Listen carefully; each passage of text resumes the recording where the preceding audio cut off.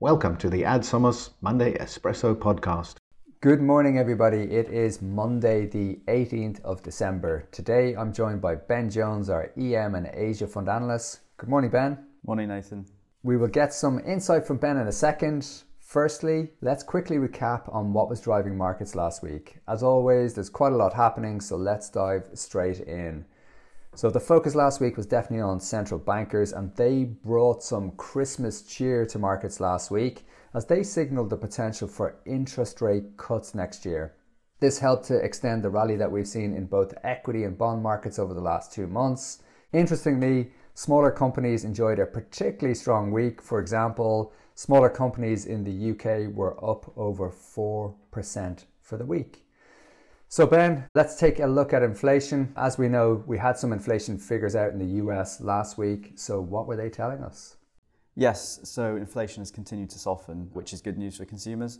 So if you look last week, the US annual inflation rate fell to 3.1% in November. So that was a drop from October's reading of 3.2%. This move down was largely driven by a drop in energy inflation.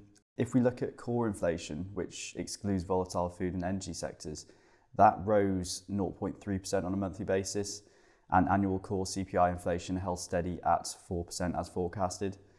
So that's just the US, but inflation is falling everywhere, and that's a good thing for markets.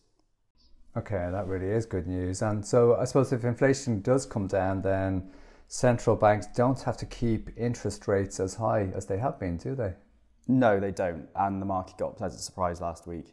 So first we had the Bank of England holding rates at 5.25% for the third meeting in a row. And separately, we also had the ECB keeping rates on hold at 4% following their meeting. But that's all pretty unsurprising really, because they're expected to keep rates on hold. I think the exciting news came from the US Central Bank meeting. So the US Fed held rates at 5.5% for the third consecutive time. But the big news was that they signalled that 2024 could bring 3 interest rate cuts. So the Fed chair, Jerome Powell, gave an indication that we've likely seen the end of rising interest rates because inflation has fallen faster than expected. Okay, that really is positive news. So some good developments there. I suppose for our listeners, if you're wondering, why that is important, then, here's why. Everything we've heard to date is about keeping interest rates high to tackle inflation. Now we have central bankers talking about cutting interest rates next year. So that's a real change in direction. So basically, central banks are signalling or saying, look, we think we have inflation under control and inflation is less of a problem, and therefore we're happy to reduce interest rates. So that is positive for both equity and bond markets, and it's one of the reasons why we've seen such a strong rally over the course of the last 7 weeks. But it's actually a problem for cash savers because interest on accounts next year is likely to fall. And, so as those interest rate cuts start coming through, then that interest you get on cash looks less and less attractive. So Ben, I think one of the things that we picked up on was the fact that smaller companies are rallying. So what's behind that move? Well, when interest rates fall, it becomes cheaper for companies to borrow money, and this can lead to increased investment in these companies, which can drive up the stock price. Smaller companies are often more dependent on borrowing to finance their operations than larger companies, so they tend to benefit more from lower rates. This is one of the reasons why we recently added smaller UK companies to our portfolios. Okay, that is interesting. So I think one of the things we've picked up on is the fact that, we're starting to see a broadening out in the rally. So there's been a lot of talk about the fact that the market has been narrowly led. So what does that mean? Ultimately, we have a number of very big companies in the US who were responsible for a lot of the returns this year that we've seen in the US. But the other 493 companies in the market, they're starting to perform a lot better as we're seeing expectations of interest rates falling.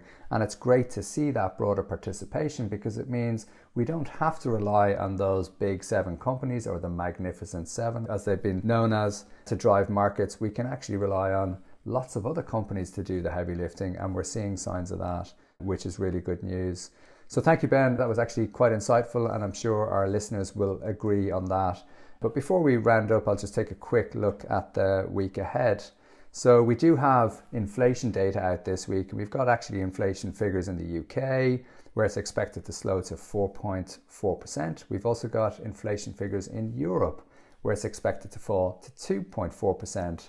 We have got a central bank meeting in Japan where interest rates are expected to remain unchanged. But clearly, there will be that focus on inflation and what's happening with inflation, because if inflation does continue to come down, it does mean that those interest rate cuts will come through. Lastly, I think if anybody out there has any questions that they'd like to submit into the podcast, we'd really like to bring those up in the show. So if you do have any, please do submit them. And then lastly, I would just like to thank all of our listeners for tuning in this year. It's really been great to share our views with as many people as possible.